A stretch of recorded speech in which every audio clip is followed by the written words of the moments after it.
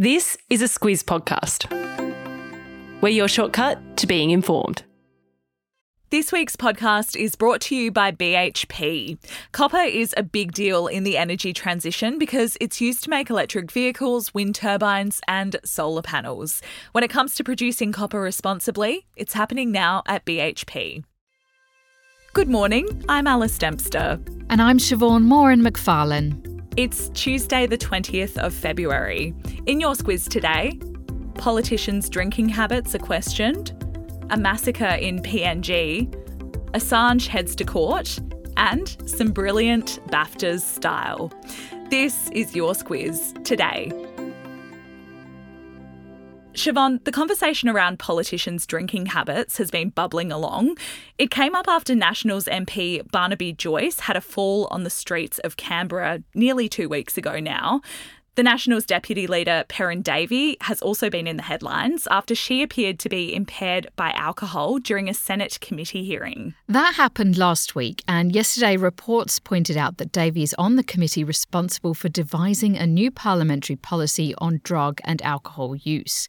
Now, to explain a bit of background here, the issue of alcohol in Parliament House was part of an independent review of workplace culture. That was following Liberal staffer Brittany Higgins' assault allegations. It's called the Jenkins Report after its author, Sex Discrimination Commissioner Kate Jenkins, and it was handed down in November 2021. Now, she found that, along with instances of bullying and harassment, quote, significant alcohol use and a drinking culture, especially for parliamentarians, was rampant. Yeah, she made 28 recommendations to improve the workplace standards, and one of those included implementing comprehensive alcohol policies to restrict alcohol in Parliament.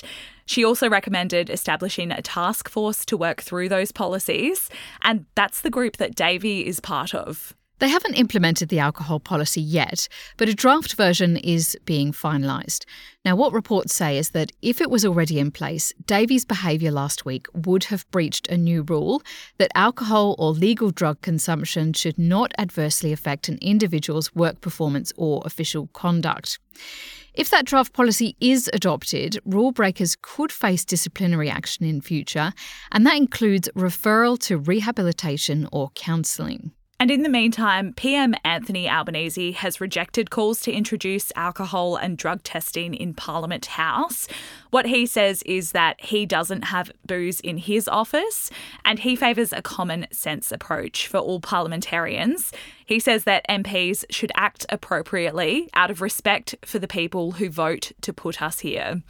And for his part, Joyce yesterday said that he has given up alcohol for Lent. Siobhan, recent tribal violence in Papua New Guinea's Highlands region escalated yesterday. Local police say at least 49 people were shot dead in a violent ambush. So that remote region is called the Enga province, and it's been plagued by killings between rival tribes. But police say that this is one of the largest massacres in recent history. Acting Superintendent George Kakas said that they're all devastated and all mentally stressed out after witnessing those violent scenes. The province was put into lockdown last year, and police have been trying to stop the flow of guns and ammunition to those warring factions. Australia boosted our support to local police after a big security pact was signed last year. But after this latest incident, PM Anthony Albanese says he is willing to offer more help. And the other thing is that this latest violence came after 16 people were killed in PNG's capital, Port Moresby, in January. That was after rioting sparked by a public service pay dispute. So it has been a tough start to the year for our nearest neighbour. We mentioned this last week, Siobhan, but Julian Assange will face London's High Court today and tomorrow. Proceedings will kick off tonight, our time, as he makes a final appeal against his extradition to the US. Yes, but his wife Stella says that she does not have hope it will succeed. Like you say, Alice, it's a last-ditch effort for the WikiLeaks founder to stop him from facing espionage and hacking charges in the US, which could see him sentenced to 175 years in prison. Now, those charges relate to Assange publishing videos and sensitive documents related to the wars in Iraq and Afghanistan 14 years ago. If he wins this round, Assange will stay in jail in the UK, and if not, he could appeal to the European Court of Human Rights. But his team says the UK government could put him on a plane to the US before that could be arranged. We also mentioned this last week, but Australian federal MPs passed a motion urging the US and the UK to send Assange back to Australia ASAP. And PM Albanese yesterday said that he hopes the situation is resolved amicably. And we should mention, if you're keen to learn more about Assange and what this issue is all about, it's the topic of our latest News Club episode, which is out at midday today if you're on the East Coast. So if you want to have a listen to that, you can search for News Club in your podcast app. And why not hit follow while you're there? A quick message now from our podcast partner, BHP. Across the next couple of weeks, we'll be talking to Squizzers about BHP and the work they're doing to provide the materials that we need to transition to a low-emission economy for the energy transition. At the start of the podcast, you heard how copper is used to make electric vehicles, wind turbines and solar panels. So when it comes to producing it, reducing emissions is a priority. And that's why BHP is making solar, wind and battery deals to help power their South Australian Olympic Dam copper mine. It's happening now at BHP. If you're someone who can head off on a road trip without getting your GPS up, I'm jealous. And for everyone who is directionally challenged like me, some UK orienteers have shed light on what goes into having a good sense of direction. See, I'm quite good at directions, Alice, so I'm tapping myself on the back, but maybe that's just because I'm older than you. But an orienteer named Ralph Street, very appropriate name, says that he simply got started early in life, and that was the key, because his parents took him orienteering a week after he was born. Now, that sounds a little bit ambitious, but researchers reckon there might be some merit to that, because they say if kids are exposed to varied environments, it can help them find their way better as adults. Well, they also say that humans develop better navigation skills depending on where we grow up, as people who are raised in regional areas or live in more complex cities can have a better sense of direction.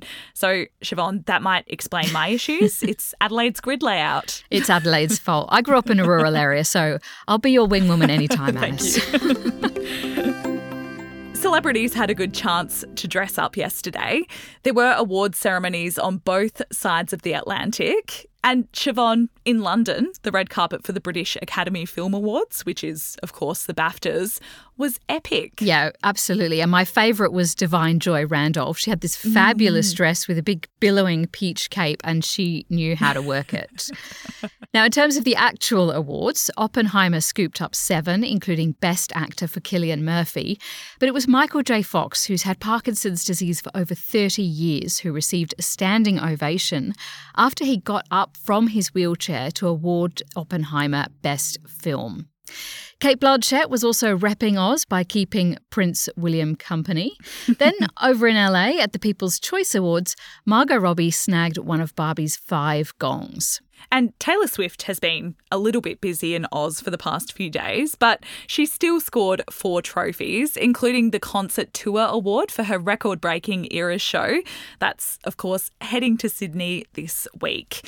And before I forget, if you want to catch up on the red carpet style, I'll include some links in the episode notes today. Quiz the day, Siobhan. What have you got your eye on? Well, you already mentioned the latest News Club episode. So the other thing is that mining giant BHP is due to release its half-year company results today. They've been experiencing issues with their nickel business in Western Oz. So it'll be really interesting to see what comes out of that. Yeah, good one. And that is it for us today. Thank you for listening. We'll be back with you tomorrow.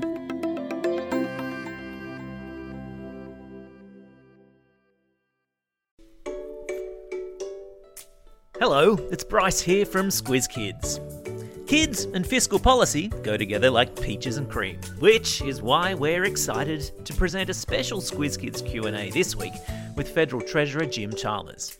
It's the podcast where the kids of Australia get to ask the questions. Tune in to Squiz Kids today to find out how the notorious BIG has helped shape next week's budget, why the Treasurer considers himself more of a three-pointer than a slam dunker, and why his toenails will be painted with glitter nail polish next Tuesday when he stands in Parliament to hand down the budget. Plus, there's a cheeky question in there about his leadership ambition. All part of our mission to engage kids in the wider news agenda.